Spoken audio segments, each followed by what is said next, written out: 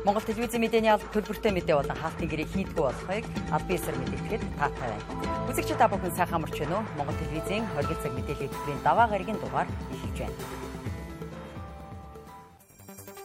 Жигсаал цуглаан хийх зөвшөөрлийг засаг дарга нь олгодог байж болохгүй гэж үзэж байна. Автомашингүй өрхийн эрүүл мэндийн төвийн эмч зөвлөгч нар баггүй зайд алхаж очиж иргэдэд тусламж дэмжлэг үзүүлж байна. Угаардсан гэж хуурамч дуудлага өгөх тохиолдол гарсаар байна. Эдгээр удаад босод мэдээллийн дэлгэрэнгүй өнөөдрийн хөтөлбөрөөр хүргэхээр бэлтгэлээ. Улсын хурлын гишүүн аюур сайхан тэргүүтэй 20 гишүүний өргөн мэдүүлсэн жолоочийн даатгалын тухай хуулийн шинжилсэн найруулгад жолоочийн хариуцлагын даатгалыг төрийн оролцоотой корпорац хариуцдаг болох өөрчлөлтийг тусгасан. Харин энэ өөрчлөлтийг олон нийт болон даатгалын компаниуд, компани ажилтнууд эсэргүүцэж байна. Хуулийн өөрчлөлтийг санаачлагчид нийтийн сайн сайхныг төлөх үйлчилгээг ашигын компаниуд хариуцаж болохгүй гэсэн тайлбар өгöd байгаа бол хуульч энэ асуудлыг хувийн компаниудын ажлыг булаасан хууль зөрчсөн үйлдэл гэж үзэж байгаа юм. Манай улсын даатгалын салбарт 14 компани 56 брокер, 2600 даатгалын төлөөлөгч 5000 гаруй ажилтан ажилладаг байна. Харин 650,000 гаруй даатгуулагч жолоочийн хариуцлагын даатгалд хамрагдаг бөгөөд даатгалын үйлчилгээний 5-1 буюу 16.6%-ийг бүрдүүлдэг гол үйлчилгээний нэгэн байна. 2020 онд даатгалын компаниуд тус үйлчилгээнд 17.5 тэрбум төгрөгийн нөхөн олгор олгожээ. Нөхөн олгор олох ажлыг даатгалын компаниуд 24 цаг дотор шийдвэрлэдэг. Цаашдаа цахимаар шийдвэрлэдэг болохоор ажиллаж байгаа юм байна. Тиймээс төрж шилжүүлэх шаардлагагүй гэж салбарынхан үзэж байна. Тэр төр давна гэдэг нь хувийн одоо дөнгөж ингээд хөл дээрээ босох гээд хөгжиж яваа даатгалын салбар байна. Энэ салбарыг 5-1 нь баг авчиж шүү дээ. Тийм үү? Өөр төрийн одоо байгууллагаар ингээд явчихна гэж. Нөгөө талдаа энэ засгийн газрын бодлогууд, алсын хараа 2050 санхүүгийн зах зээлийг хөгжүүлэх төлөвлөгөө гэдээ гарсан байдаг. Энэ 25 хүртэл төвжил төлөвлөгөө байгаа. Энэ төлөвлөгөөнүүдэд дээр гарсан зорилт бодлогуудын эсрэг ийм хууль олцоод байна. Тэгэхээр бол бид нар энийг бол дэмжихгүй байгаа. Харин эсрэгээр даатгалын зах зээлийг яаж хөгжүүлэх вэ? Энэ дээр бол хамтарч ажиллах одоо даатгалын компаниуд бол бэлэн байж байгаа. Тэгэхээр энийг ингээд 9 жилийн дараа төр ингээд шууд авчих юм бол дахиад төрийн бас нэг даатгалын байцаагчаас нөхөн төлбөрөө авах тэгээ ямар ч сонголтгүй болох одоо жолоочийн хариуцлагын даатгалыг хийлгсэн хүн бол ямар ч сонголтгүйгээр нөгөө нэг төрийн нэг даатгалын байцаагчаас л одоо нөхөн төлбөрөө авах ийм байдалтай болчиход байгаа учраас энийг ойлгооч хүмүүс. Хүн болгон уцснаас нөхөн төлбөрөө явуулж шийдэж гин. Тэгээ нөхөн төлбөрийн асуудал бол нэг өдрийн дотор 24 цагийн дотор шийдэгдэг болсон. Энэ асуудлыг бид нар өөрсдөө мэрэгжлийн хүмүүс шийдээд байхад төрийн албан хаагч яг энэ зүйлээр оролцлоо гэх тэр хүн даатгалын мэдлэгтэй аль нэгэн салбартаа яж тэр хүн тэр зүйлийг бас дэнцэн дөрөөн дээр авчрах гэж бас удах байхгүй. Тэгэхээр энийг бол зүгээр мэрэгжлийн хүмүүст нь энэ салбарыг үлдээгээч. Бид нар хэвийн ажилламаар байна. Тэгвэл хуулийн төслийн өөрчлөлтийн талаар зарим гишүүд дараах байр суурь тавина. За тэгэхээр энэ одоо корпорац гэдэг хариуцлагын даатгалын корпорац маань хэрвээ бид нар одоо энэ хуулийнхаа дагуу механизм болон одоо ажиллах оролцоо за мөн одоо хариуцлага тооцох асуудлуудыг за дээр нөхөн олгор болон одоо даатгалын хураамжийг нь одоо сайн зохицуулж өгөх юм бол энэ одоо өнгөрсөн жилүүдийн алдааг бол зассан байдлаар одоо ажиллах боломжтой. Яг хууль санаачлагчид юу гэж үзэж байгаа юм бэ гэх юм бол энэ жолоочийн хариуцлагын албан журмын даатгалыг яг энэ ашигын төлөө компаниудад яг өнөөдөр хариуцуулснаар албадлагын журмаар одоо жолооч иргэдээс тэнд одоо орлогыг бэлэн төвлөрүүлж өгснөөр түүнээс ашиг хүртэх боломжийг олгосноор даатгалын салбарын одоо хөгжилт нь сөргөөр нөлөөлж байгаа. Энэ 14 компани бас зарим төлөөллүүдтэй бид өөрсдийнхөө шугамаар бас сан солилцож байгаа удирдлагуудтай. Зарим нь бол бас энэ нөхцөл байдлыг бас хүлээн зөвшөөрж байгаа. Үнэхээр даатгалын салбарын эрүүл хөгжилд сөргөөр нөлөөлж байна. Энэ албан журмын даатгалын хариуцснаар. Тэгвэл зарим хуульчдын зүгээс хууль зөрчсөн үйлдэл гэж үзэж зөвхөн хувийн байгууллагуудын хийж чадахгүй ажилд төр засгийн оролцоо шаардлагагүй гэлээ. Монгол Улсын үндсэн хууль зааснаар төр бол зах зээлийн одоо эдийн засгийг зах зээлийг бол зохицуулах байдлаар оролцоно гэсэн байна шүү дээ. Олон улсын жишээний дагуу. За тэгэнгүүт төрийн зүгээс өөрсдөө жолооч хариуцлагын албан журмын даатгалын үйл ажиллагааг эрхлэх корпорац хуулийг гээд байгуулж байгаа нь бол энэ үндсэн хуулийн үндсэн санаанд нийцэхгүй. За төр бол яг хувийн хвшлийнхний одоо хийж чадахгүй асуудал дээр л бизнес эрхлэх байдлаар оролцохоос биш. За компаниудын хийж болоод байгаа зүйлийг бол оролцох нь яг олон улсын жишгтээ бол нийцэхгүй. Тухайлбал одоо юу гэдгийг ус хангамж, том эрчим хүч ч юм уу тиймэрхүү төслүүдийг л төр хэрэгжүүлэх асуудал байх боломжтой. Удирдах зөвлөлийг нь дандаа энэ тэмдгийн албан тушаалтнуудаар томилж байгаа. Зам тээврийн сайдаас томилогдсон, тээврийн цагдаагаас томилогдсон гэдэг ч юм уу. Тэгэхээр дандаа төрийн албан агч нар удирдах зөвлөлийг хийгээд удирдах зөвлөл нь өөрөө гүйцэтгэх захирлыгаа томилоод явж байгаа учраас энэ бол үнэхээр төрөөс хамааралтай зүйл байгаа. Монголын худалдаа аж үйлдвэрийн танхимаас тус хуулийн өөрчлөлтийг төрийн өмчт аж ахуй нэгж байгууллагын тоогцоолж, төрийн зарим үйл ажиллагааг хувийн хвшлээр гүйцэтгүүлэх зэрэгээр хувийн хвшлээ дэмжинэ гэсэн бодлого зорилтоо зөрчиж байна гэсэн мэдэгдэл гаргаад байгаа юм а. Иргэд үндсэн хуулиар олгогдсон үзэл бодлоо илэрхийлэх жагсаал цуглаан хийх хэрэгтэй. Жагсаал цуглаан хийх журмын тухай хуулийн 10 дугаар зүйлдээ жагсаал цуглаан зохион байгуулж байгаа иргэд нь тухайн орон нутгийн засаг даргад жагсаал хийх тухай мэдээлэл хүргүүлж засаг дарга үндэслэлтэй гэж үзвэл бүртгэдэг байхаар зохицуулагдсан байдаг. Гэтэл иргэд үзэл бодлоо илэрхийлэхдээ засаг даргаас зөвшөөрөл авах шаардлагагүй. Төрөөс зөвхөн аюулгүй байдлыг хангах үүрэгтэй гэж үзсэн учраас 10 дугаар зүйлийг бүхэлд нь хасах зохицуулалт бүхий хуулийн төслийг боловсруулахаар болсон байна. Иргэд үзэл бодлоо илэрхийлж эвлэлтэнд нэгдэж тайван жагсах эрх эрхчлөөг Монгол Улсын үндсэн хуульд тусгасан. Тэр тусмаа жагсаал цуглаан хийх журмыг хуулиар тогтоохоор заасан. Гэтэл жагсаал цуглаан хийх журмын тухай хуульд жагсаал цуглаан хийх итгэл үнэмшилтэй байх, үзэл бодлоо илэрхийлэхдээ заавал тухайн орон нутгийн засаг даргаас зөвшөөрөл авдаг болсон. Өөрөөр хэлбэл уг хуулийн 10 дугаар зүйлд жагсаал цуглаан хийх тухай мэдээлэл хүлээн авсан засаг дарга дурдсан үндслэл байвал тухайн жагсаал цуглаан хийхийг бүртгэхээс татгалзсан шийдвэр гаргана гэж заасан байдаг. Гэтэл жагсаал цуглааныг тухайн орон нутгийн засаг дарга зөвхөн бүртгэх ёстой болохоос зөвшөөрөл олгодог зохицуулалт байж болохгүй гэдгийг хуулийн төслийн санаачлагч онцолж байна.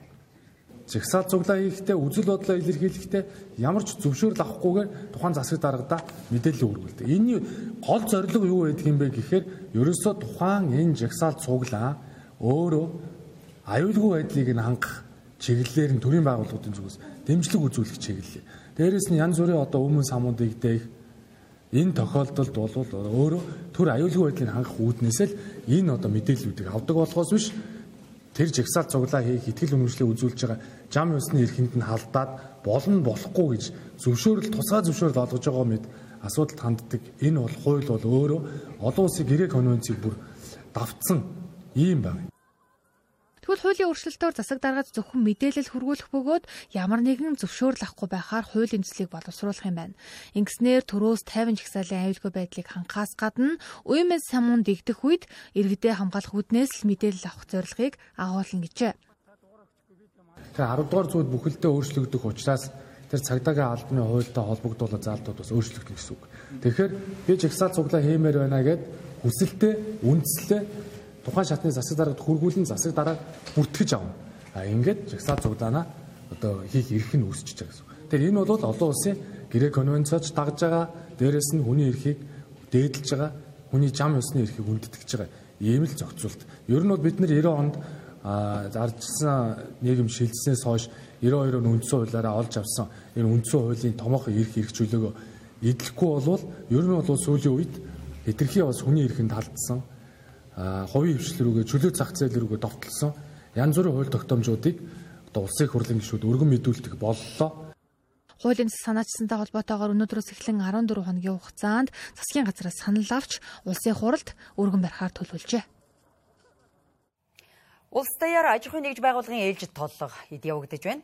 2021 оны 11-р сарын 1-ээс өмнө байгуулагдсан бүх аж ахуйн нэгж байгууллагаас гадна хуваараа хөтөлбөр эрхлэгчид, улс төрийн намууд, сууц өмчлөгчдийн холбоо, олон улсын байгууллагууд мөн хамрагдаж байгаа нь энэ удаагийн толлогын онцлог юм а. 2021 оны 3-р улирлын байдлаар манай улсад нийтдээ 215 мянган гаруй аж ахуйн нэгж байгууллага, 200 орчим мянган хуваараа хөтөлбөр эрхлэгч иргэн байна. Статистикийн бизнес регистрийн санд бүртгэлтэй байгаа 215,700 гаруй аж ахуйн нэгжийн 44.1% нь буюу 95,230 нь тогтмол үйл ажиллагаа явуулж байгаа нь өмнөх оны мөн үеэс 2.1%-аар буурсан үзүүлэлт юм байна. Харин 55.9% нь буюу 120,492 нь үйл ажиллагаагаа явуулахаа төр болоод бүр зогсоосон байдалтай байна. 11-р сарын 1-ээс эхлэн орон даяар үйл ажиллагаа явуулж буй өмчийн бүх хэлбэрийн аж ахуй нэгж болон хуваарь хөдөлмөр эрхлэгчийн ээлжид тооллогыг үндэсний статистикийн хорооноос хийж эхэлсэн. Өнөөдрийн байдлаар уг тооллогод 25,000 гаруй орчим аж ахуй нэгж хуваарь бизнес эрхлэгчид хамрагдаад байна. Бид тандалт асуулгын судалгаагаар одоо хандж байгаа шүү дээ. Тэгэхээр энэ бол бүгдийг нь ингээд захимаар хамруулсан маш тодорхой, маш өргөн хүрээнд судалгаа хийгдэж байгаа. Тэгэхээр маш дэлгэрэнгүй мэдээллийг авч байж бид хэрхэн яаж системийн хүрээнд зөв бодлого усуулах уу гэдэг суурь болно. За нэгэн төрд байгаа мэдээллийг бол автоматар татаад авчиж байгаа шүү дээ. Тэгэхээр энд бол өөр одоо гэдэг хувийнээс тухайн аж ахуйн нэгжээс хамрах мэдээллийг л нэмж оруулна гэсэн үг тийм ээ. Тэгэхээр энэ дээр аж ахуйн нэгж ямар нэгэн болгоомжлоггүйгээр альва тооллого, статистик судалгаа зөв байж ч төрийн шийдвэр зөв гарна. Мөн энэ удаагийн тооллогын нэг онцлог нь жижиглэн худалдаа эрхлэгч, бизнес эрхлэгчдийг хамруулснаар тэдэнд тулгамдж буй асуудлыг шийдвэрлэхэд туслана гэдгийг хэлж байна.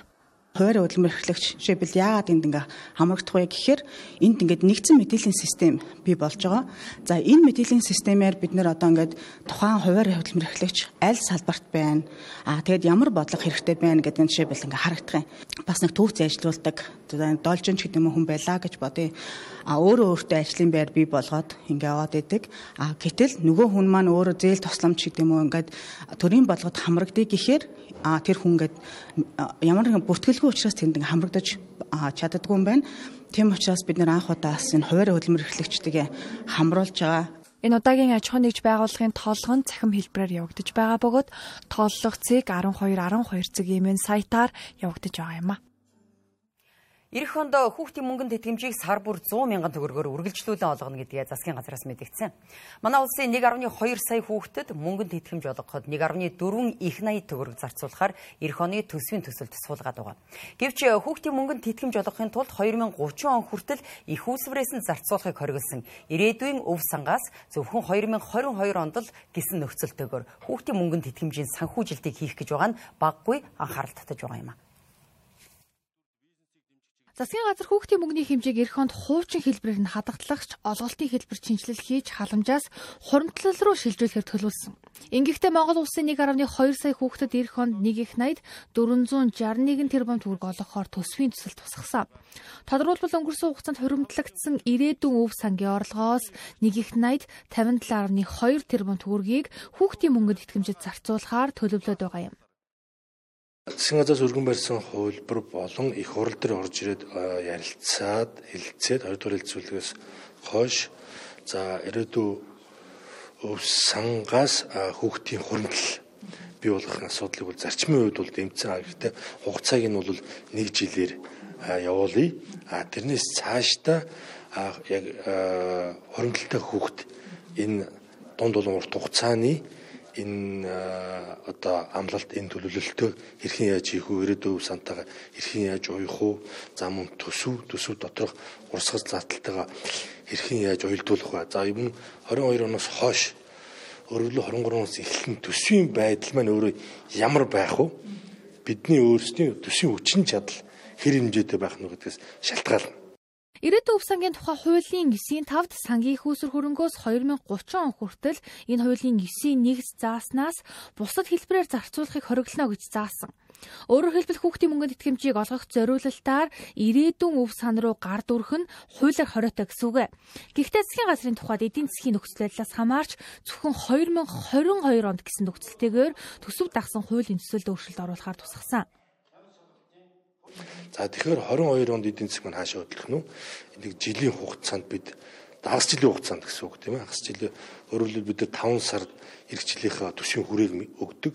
За тэрнээс өмнө бол ямар ч байсан судалгаагаа хийгээд дараа хэрхэн яаж үржүүлэх вэ гэдгийг хувилбаруудаа одоо дахиж өргөн барина гэсэн үг. Арчилсан нам олон байх үедээ баталсан хууль. За энэ байгалийн баялгаас орж ирж байгаа энэ баялагийг одоо ирээдүйдээ зориулж бид нар хадгалах ёстой. Одоо байнгын одоо түүхэн эдийн уул уурхай үний өндөр байхгүй. Болж байгаа бүтэж байгаа үедээ хадгалгаа явах хэрэгтэй хооч үедээ. Тэгэхгүй бол ингээл одоо үе үеийн засгийн газрууд хэрэгсээтэй үедээ ашиглаад дуусгаж болохгүй гэсэн ийм үүднээс баталсан. Бараг одоо 2 орчим их 80 төгрөг цугларсан байсан. Гэтэл одоо энэ засгийн газар энийг одоо энэ хуулийг зөрчигөөд энэ 22 оны төсөв тусгаад ингээ явах нэ. Энийг бол одоо арьсны бүлэг дэмжихгүй байгаа. Ер нь 22 оны төсөв бол маш их алдагдaltaй төсөв байгаа. Уг нь 2016 онд баталсан ирээдүйн өв сангийн тухай хуулийн дагуу нөхөн сэргээгдэхгүй эрдэл соёлгоос төсөвт төвлөрүүлсэн орлогыг өнөө ба хойч үеийнхэнд тэнцвэртэй хуваарлах зарчмыг хэрэгжүүлэх зорилгоор ирээдүйн өв санг байгуулж 2030 он хүртэл тус сангаас хөрөнгө их усүр зарцуулахгүй байхаар хуульчилсан юм. Үргэлжлүүлээ зарим үйл явдлын хураангуй мэдээ хүргэе.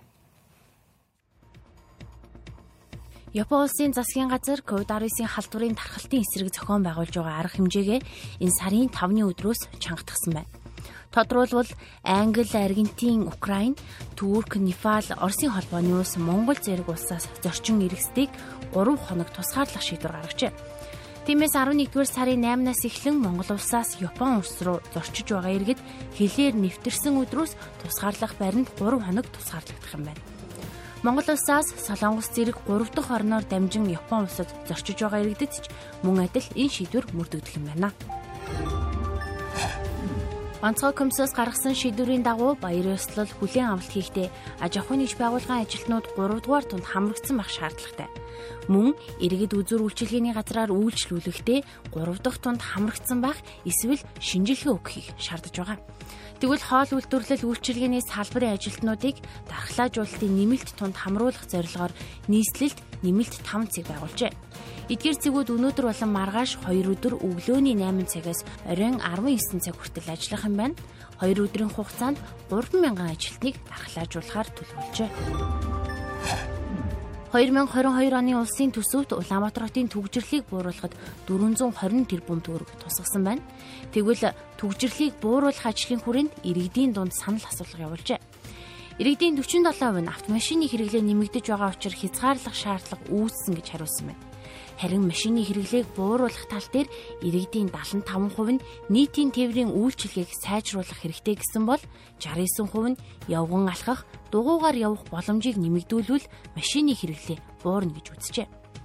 Тэгвэл санал асуулга өгсөн иргэдийн 66% нь автомашин зардалтайж хэрэглэсээр байх болно гэсэн байна. Мөн 50% нь жолоочийн хариуцлагыг нэмэгдүүлэхийн тулд торгуулийг нэмэх ёстой гэж үзсэн байна. Өнөөдрийн байдлаар нийслэлийн хэмжээнд тусгай зориулалтын бодис 2000 тонн, давс 500 гаруй тонныг нөөцөлжээ. Тусгай бодис дахин 2000 орчим тонныг татаа авах юм байна. Өвлжилтийн бэлтгэл ажлын хүрээнд Баянзүрх дүүрэг сайжруулсан шахмал түвшний хүрэлцээ хангамжид анхаарч байгаа бол Сонгон найрхан дүүрэг өвлжилтийн бэлтгэл ажил 80 гаруй хувьтай байна.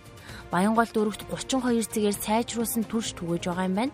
Ойрын хугацаанд 10 цаг нэмэхээр ажиллаж байна гэжээ. Харин Чингэлтэй дүүргийн хувьд ажлын хэсэг байгуулан үйлчлэлтийн бэлтгэл ажлыг хангасан байна.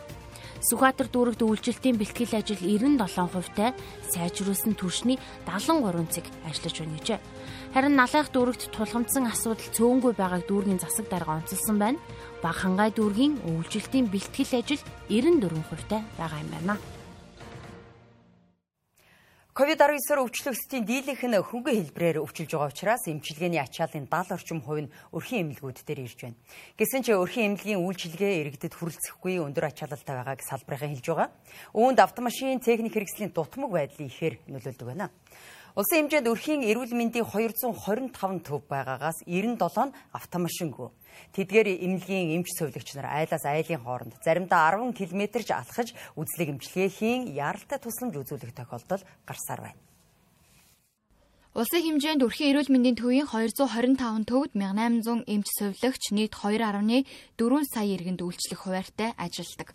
Гэсэн ч эмнэлгүүд хүний нөөцийн болон автомашин техник хэрэгслийн дутагдлаас үүдэн хамран үйлчлэх иргэдтэй хүрч үйлчилж чадахгүй байна. Машингүй эмнэлгийн эмч сувилагч нар хүйтний уйлралд шинжилгээнээс орс багаж эмийн багцаа үрээд алхах бэрхшээлтэй тулгарч байна. Хаш хаашаа бол 3-4 км. Тэгэхээр энэ хооронд бол тэгэл одоо байрнуудынхаа дундор эмийнхаа багцыг шинжилгээнийхаа тоногт хөрөмжийг үрээл тэгэл айлуудаар явна шүү дээ. Цүнх юм үрж явах хэдүүлээ явах уу? Тэ одоо энэ жишээлбэл том хайрцагтай багцаа явахгүй шүү дээ. Ер нь бол тийм хоёулаа явах хүрэлцээ явахгүй шүү дээ. Тэгэл хариуцсан байрлуугаар ганцхан зэрэл явна шүү дээ. Нэг талдаа цүнхээ үрэл, нэг талдаа 2-3 юм барил. Тэгээ одоо тэгээд машин унаа өгөх байх гэл гортчихсон шүү дээ. Тий. Ер нь таныг ажилласан хугацаанд машинтай байсан юм уу? Та байгаагүй. 3 дахь яг энэ нэмлэгтээ 3 дахь жилдээ ажиллаж байна. Машинтай байгаагүй ерөөс. Нөгөө байр хороол гэдгээр ч юм уу машин өгдөг шүү дээ. Ойрхомж гэдэг юм уу. Гэтэ бол ер нь яг машинг явахад хэцүү. Одоо яг хамгийн холдоо хаашаа алах нь гэсэн үг лээ. Яг одоо энэ хамгийн холдоо бол одоо хөдөө аж ахуйн яамны наадлын байрнуудаар явна гэсэн үг. Тий. Ишигээ. Тэгэл бас ишигээ нэлээ явж байгаа юм л да. Зүүн тишээгээ бол бас явж байгаа 13-аас 13-ын зах хүртэл. Сансрын түнэлээс хөдөө аж ахуйн яам тий хүртэл тий. Ковидын эмчилгээнээс гадна өглөө 9-өөс 16 цаг хүртэл түргэн тусламжийн төвд ирсэн ухаан алдах, харвах зэрэгс бусад шалтгаантай дуудлагыг өрхийн эмнэлгүүд авч хариуцсан ажилтг нь тэдэнд жирийн үед ч автомашин зайлшгүй хэрэгтэйг харуулж байна.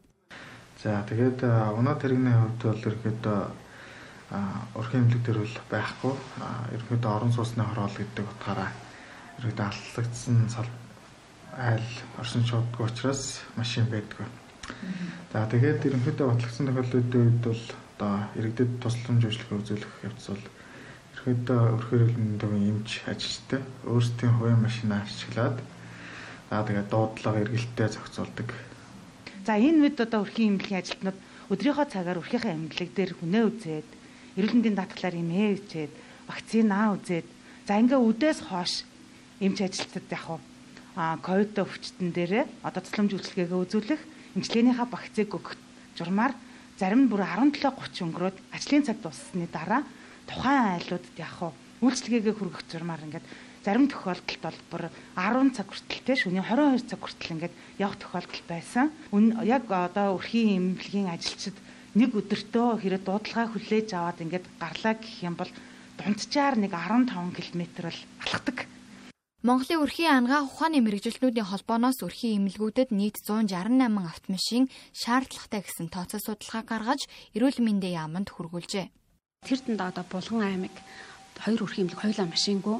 За Баян-Улгийн аймаг машингүй. Нилийн эдэн одоо аймагуудын өрхийн эмнэлгүүд нийт одоо 30 орчим хувь нь машингүй байна. Тэгэхээр эдгээр яаж яах гэхээр ерөөсөө нөгөө багцаа барайл халиудаар хэсэж байна. Явна л явж байна. За нийслэлд бол яг нэг 66% таа байгаа. За ер нь эхний ээлжинд бол ер нь ингээд машинууд одоо өрхийн эмнэлэг чинь үүсч хөгжөөд нэг 20 орчим жил болж байна. За энэ хугацаанд бол яг машинаа тэргээр хангах ээлжлэл ингээд явж исэн л та. Гэтэл эхний өгсөн машинууд нь нэвдрээл дараачийн хангалт байхгүй болоод ингээд ийм асуудлууд байна. Одоо нийт улсын нийслэлийн хэмжээнд 156 өрхийн эмнэлэг гэдээ бодох юм бол нэг 71 одоо машин байна. За хэн зарим нэвтэрсэн байна. За ялангуяа Сүхбаатар дүүргийн төр бол машин хангалт айгу муутай байдаг. За энээсээ үүдээд одоо нийслэлийн эрүүл мэндийн газраас за манай яамнаас ч гэсэн өрхийн эрүүл мэндийн төвөдөг унаа машинаар хангах одоо нөгөө такси жолооч нарыг ажилуулах гэдэг ингээд зөндөө олон арга хэмжээнүүдийг авч байна. Одоохондоо ингэж авч байгаа боловч ковидын тусламж үйлчилгээ ингээ дуусчвал тэднийг яаж унаа машинаар ханах вэ гэдэг асуудал байгаа. Тэгэхээр бид нар эрүүл мэндийн яамд одоо төрийн нарийн бичигт 9 сард одоо бүх өрхийн эрүүл мэндийн төвүүдийн машин унаа машины одоо хангамж одоо байгаа байдал хэд тутагтай байгаа гэдэг судалгаа гаргаж өгсөн. За эрүүл мэндийн яам төрийн нарийн бичгийн дарга болон одоо сайд юу гэж хэлсэн бэ гэхээр за эмчлийн төсөвт бол одоо яг бүрэн өрхийн эмнэлгүүдийг хангах машин бол одоо тусгагдаагүй. За эрэгчлийн төсөвт бол сунгаж өгөө одоо суулгаж өгөх талаар одоо нэлээх одоо дөрвтэй арга хэмжээ авъя гэж ингэж хэлсэн байгаа. Орон нутаг дүүргээс сонгогдсон улсын хурлын гишүүд болон удирдлагууд өрхийн эмнэлгийн ачаалал нөхцөл байдлыг харж хуваарлагдсан төсөв санхүүжилтийг өрхийн эмнэлэгт автомашин авах зэрэг чухал ач холбогдолтой ажлуудад зарцуулах шаардлагатай байна. Түүнчлэн эх оны улсын төсвөөс цаг үеэ мэдэрсэн зайлшгүй шаардлагатай хөрөнгө оруулалтыг эрүүл мэндийн байгууллагуудад хийх хэрэгтэй байгааг эмч ажилтнуудын ачаалал харуулсаар байна. Угаар бид оргил цаг мэдээллийн хөтөлбөрийн даваагаа иргэний дугаараа өндөрлөж байна. Хүлээн авч үзсэн та бүхэндээ баярлалаа. Та бүхнийхээ маргаашийн ажил үйлсэд амжилт хүсье. Сайхан амраарай. Баяртай үзэгчдээ.